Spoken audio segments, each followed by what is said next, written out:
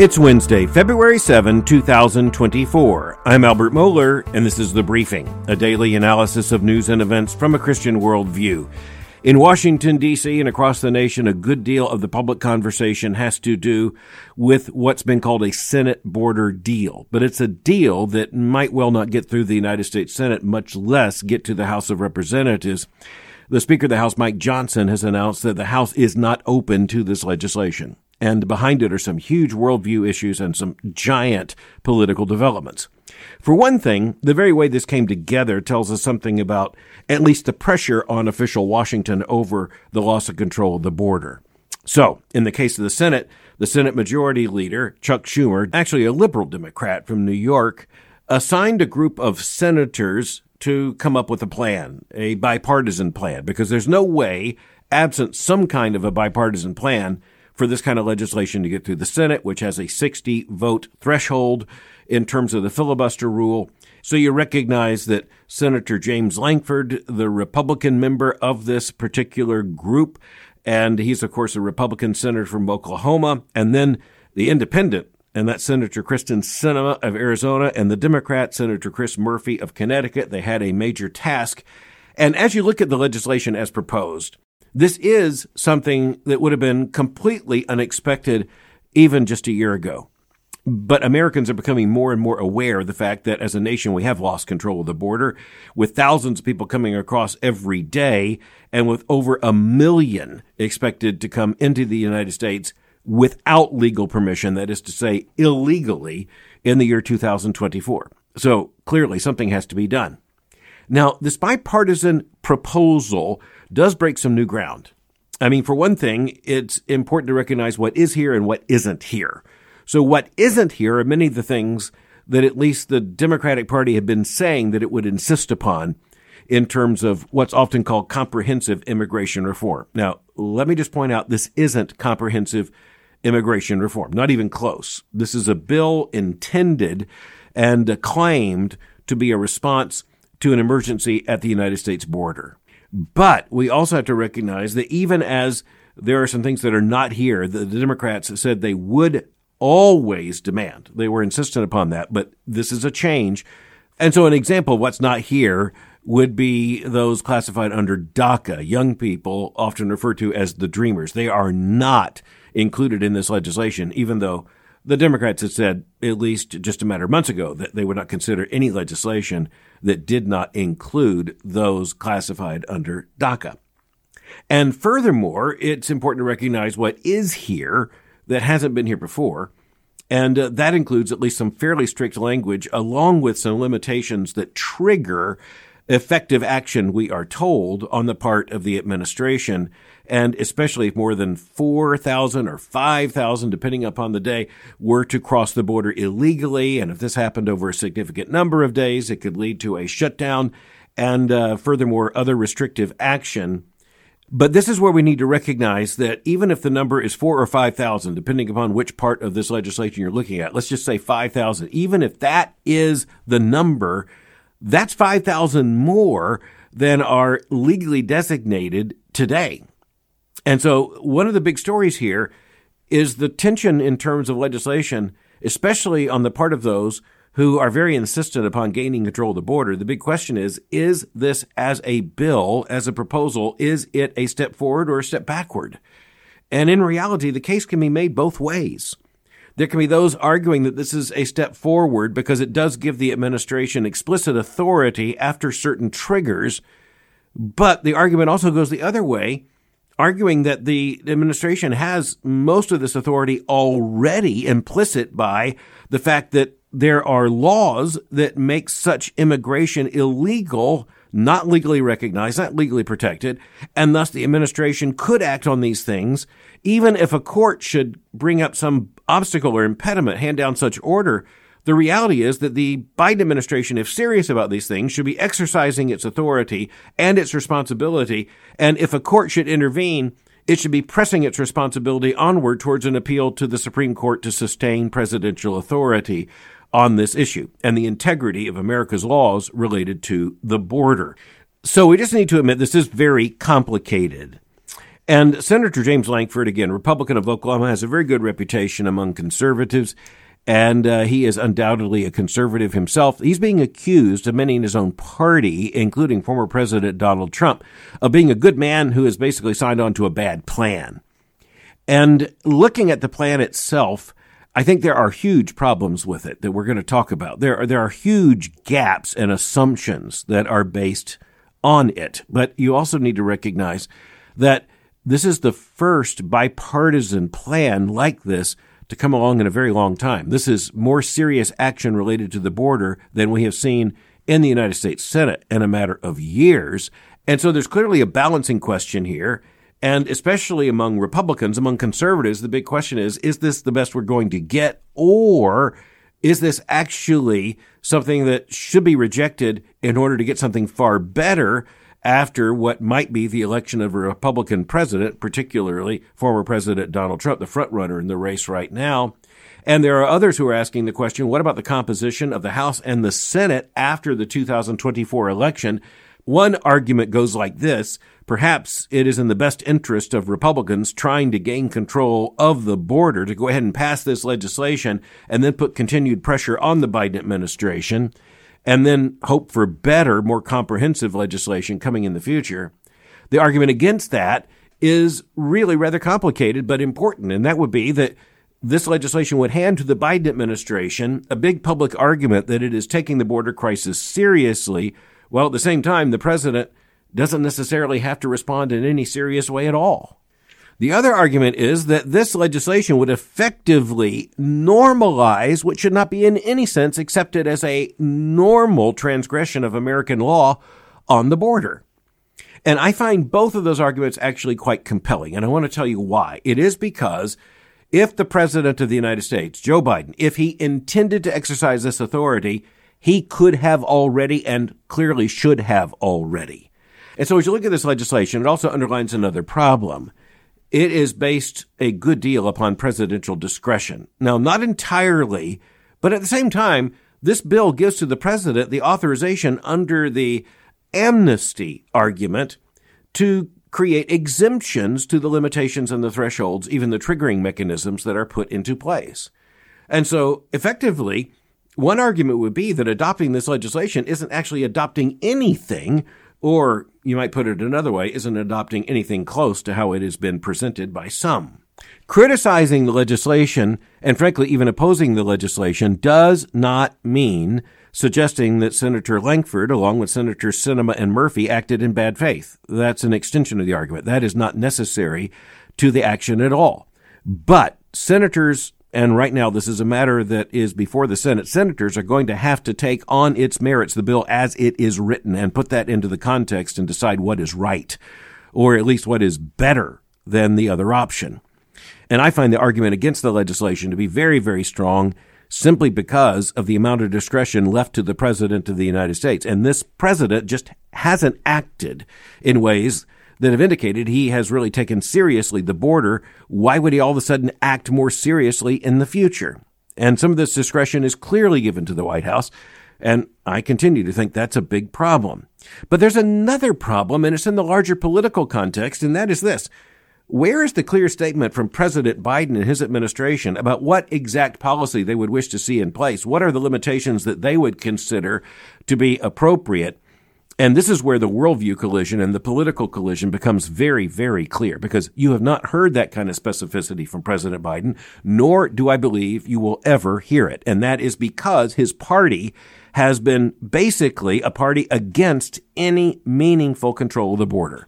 And that's not true of every single Democrat, but it is simply true right now of the Democratic Party as a whole. Last night, you saw headlines saying that the border deal, the border proposal is on the brink of disaster, on the brink of failing. And it is certainly right at that brink. And yet, it's really interesting to look at the arguments and see that this isn't a simplistic issue. It's a complex issue. But eventually, it comes down to having to vote yes or no on the legislation.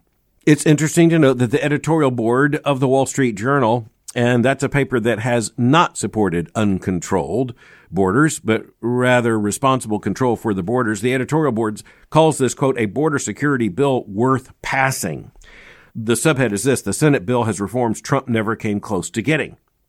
Well, the reason for that is that the Democrats have been steadfastly opposed to this kind of thing, but the political pressure coming from Americans right now, with the 2024 election looming before them, this has created a motivation for the Democrats to at least act like they are responsive to this crisis. But once again, we have to ask the question, where are the policy and principled proposals coming from the Democrats saying what they believe should be the nation's approach to this question? Where is the consensus in that party? Where exactly is the President of the United States on this, and how has he backed that up with executive actions? The editorial board of the Wall Street Journal says this is the best that anyone is likely to get in terms of actual mechanisms to control the border, precisely because the Democrats, at least many or most of them, are responding to this proposal out of a sense of political urgency given the pressure on them. And so, again, the editorial board of the Journal says the Republicans had better take this while they can, because it's unlikely that a proposal this strong is going to be passed by the Senate and then forwarded to the House, approved by the House, and then signed by any president in the near future. And I just have to say, in the historical context, that's not a stupid argument. That is not a dumb argument. It may well be that, say, a year or two from now, folks may look back and say Republicans missed an opportunity if they turned down this bill. Maybe this is a temporary window of Democratic openness to some kind of serious action on the border. The argument against that is that this action is not as serious as has been presented, and where it is serious, it might be seriously wrong in terms of basically validating and putting in place, assuming a level of illegal immigration, which, quite frankly, is devastating in itself. And I just have to come back to the basic worldview issue that we have to face in terms of the human beings who are coming across the border. And I just want to underline the fact that I believe that every nation has not only the right, but the responsibility to police its border. A nation without a border is a nation that isn't long-term a nation. And I believe that's not a wrong priority, to establish stable nations in a community of nations with primary responsibility to the nation of which we are a part. But we as Christians understand that love of neighbor means that we have some responsibility to everyone everywhere, even as we have a first responsibility to those who are in our care and responsibility right here. But those who are making the argument that somehow the Christian ethic requires that we welcome all persons from everywhere under all conditions simply because they show up on our border legally or illegally, just suggesting that that ought to be an appropriate policy in the name of human dignity, that just doesn't hold water. And I want to tell you why. It is because if you really care about human dignity and you really care about human flourishing, then you care about the total context for which you're taking responsibility with such a proposal. And the fact is that it doesn't serve the cause of human flourishing to create a massive market in human trafficking that leads people to move away from their homes in the name of economic or political opportunity and bring their families and, frankly, put themselves at horrifying risk from human traffickers, and then come to a place where, quite frankly, there is, in the case of the vast majority of those who are now crossing the border, no legal basis for them to remain in the country. One of our responsibilities as Christians is to take the full measure of a situation and of a challenge, of a political controversy, and say, well, exactly what comprehensively should be the Christian response. And any of us as Christians should say this is a complicated picture. And we as Christians should recognize there are some persons whose lives are genuinely at stake. There are those who are fleeing genuine abuses of human rights, who have a legitimate ground to claim asylum in the United States. But those numbers are tiny compared to the 5,000 to 10,000 persons a day who are coming across the border. And even those on the left admit that the qualified claims of asylum are actually relatable to very, very few.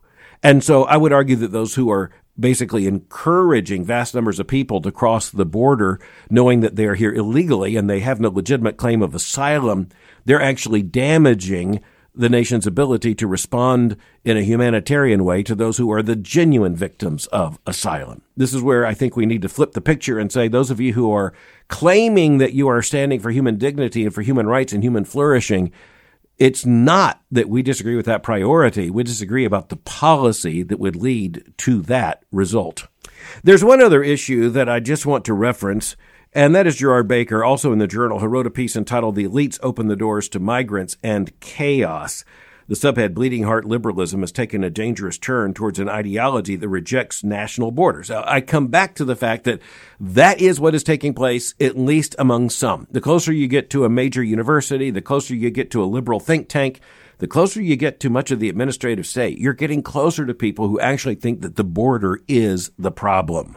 And the bottom line in all of this is just the honest realization that if you look at the world, what happens with the disappearance of borders is not that the rest of the world begins to look like the United States. It's that the United States begins to look increasingly like the rest of the world. And we need to understand there are some people who think that should be the goal. But next, we need to go to the state of Michigan, where a Michigan mother has been found guilty on 4 counts of manslaughter because the court came to the conclusion that she shared some responsibility for the deadly school shooting undertaken by her son. In this case, the mother's Jennifer Crumbley. Her son was Ethan Crumbley.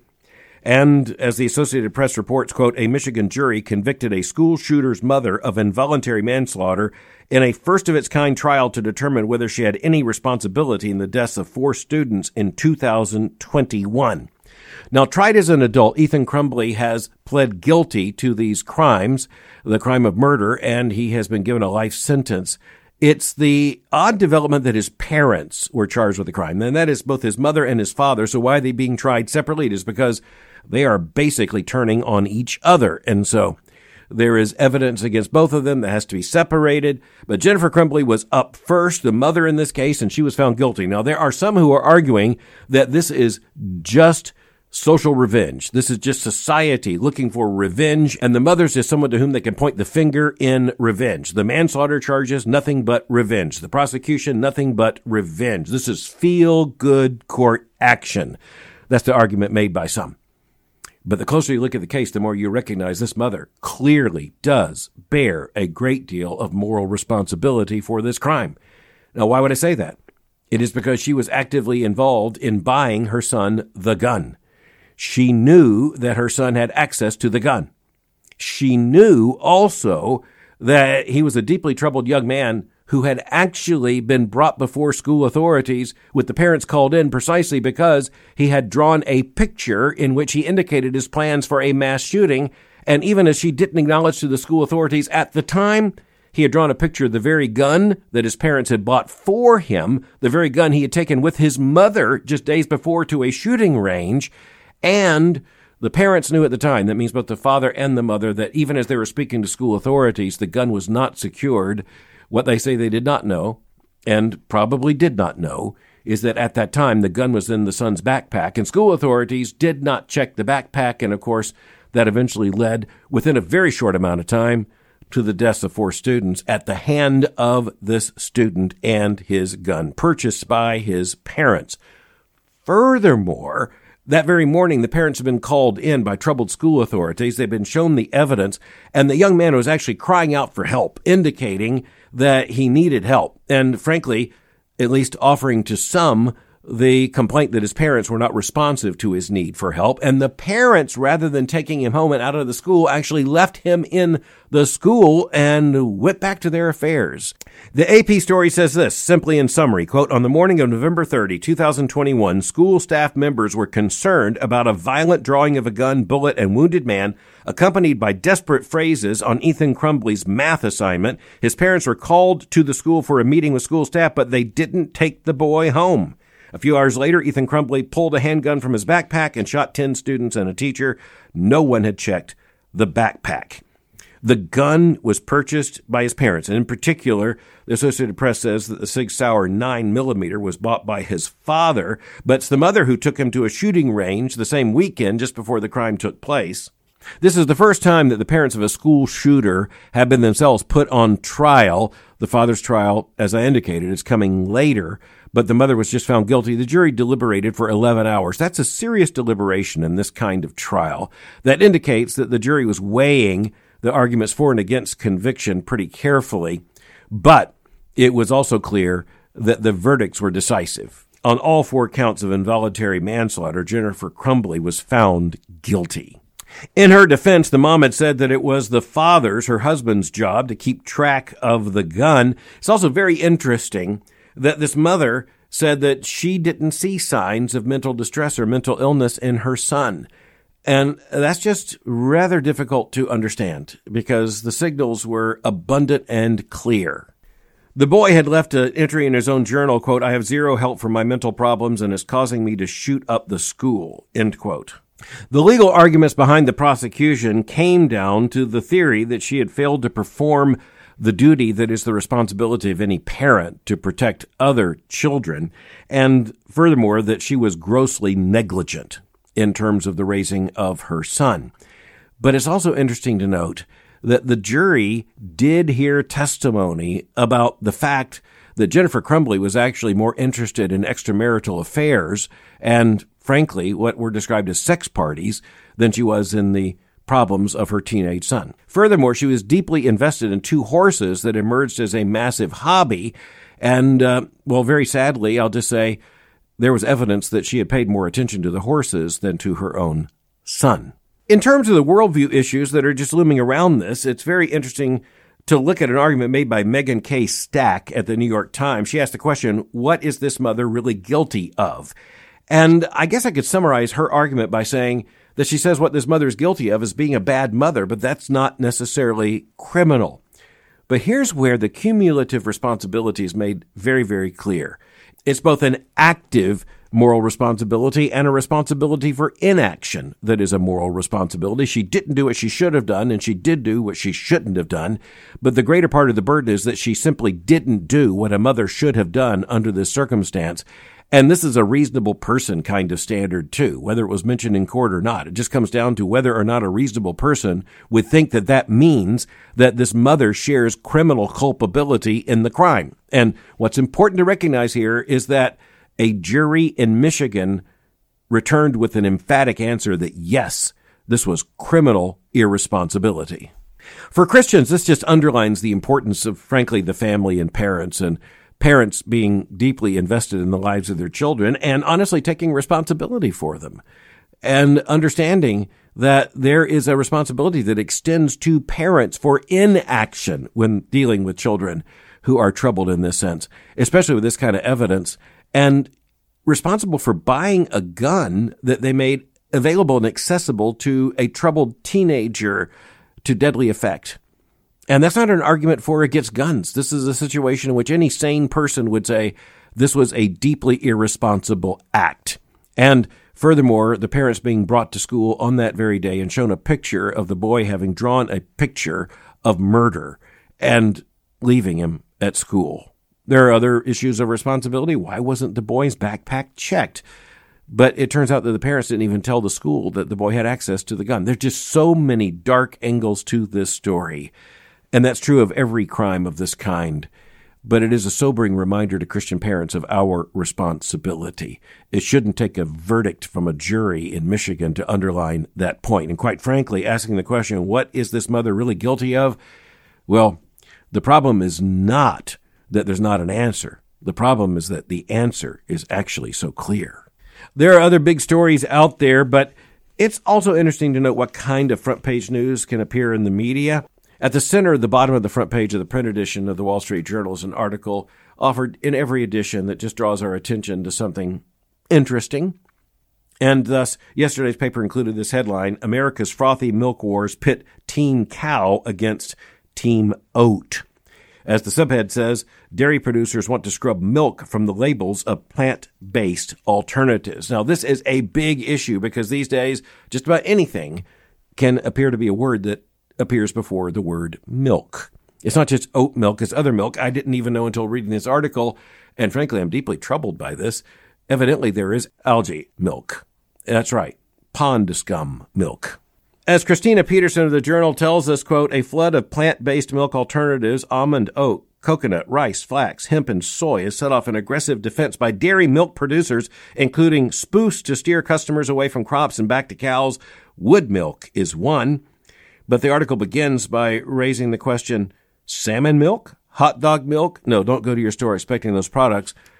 The article's just making the point. Evidently, anything these days can precede the word milk, and that is particularly problematic for dairy farmers who, after all, have a very, very important responsibility to know what milk actually is, and they have a responsibility to get that milk to us, and that milk comes from, wait for it, mostly cows. The milk industry, the dairy industry, is now launching a very important legal offensive against the use or misuse of the word milk. As the paper tells us, quote, milk producers and their allies are trying to scrub milk off the labels of plant-based rivals. Their position is if it doesn't come from a lactating animal, it isn't milk. I'll simply stop at this point and say I have no vested interest in opposing almond milk, oat milk, well, I guess just about any milk, although I think I would draw the line at algae milk. But nonetheless, as looking at this, you do have to say that there is a confusion about the word milk if it means anything that doesn't come from, well, I just use the language of the article, a lactating animal. That's where we get milk. And evidently, some people need a refresher course in exactly how this happens, and the dairy producers have signed on former FDA, that's Food and Drug Administration Commissioner Scott Gottlieb. He famously noted, and this is an argument that simply is beyond successful refutation. This is beyond refute. He said, quote, an almond doesn't lactate, end quote. Congressman Mike Simpson, a Republican of Idaho, and the paper reminds us that Idaho is a big dairy state. He's a sponsor of a bill to address this issue.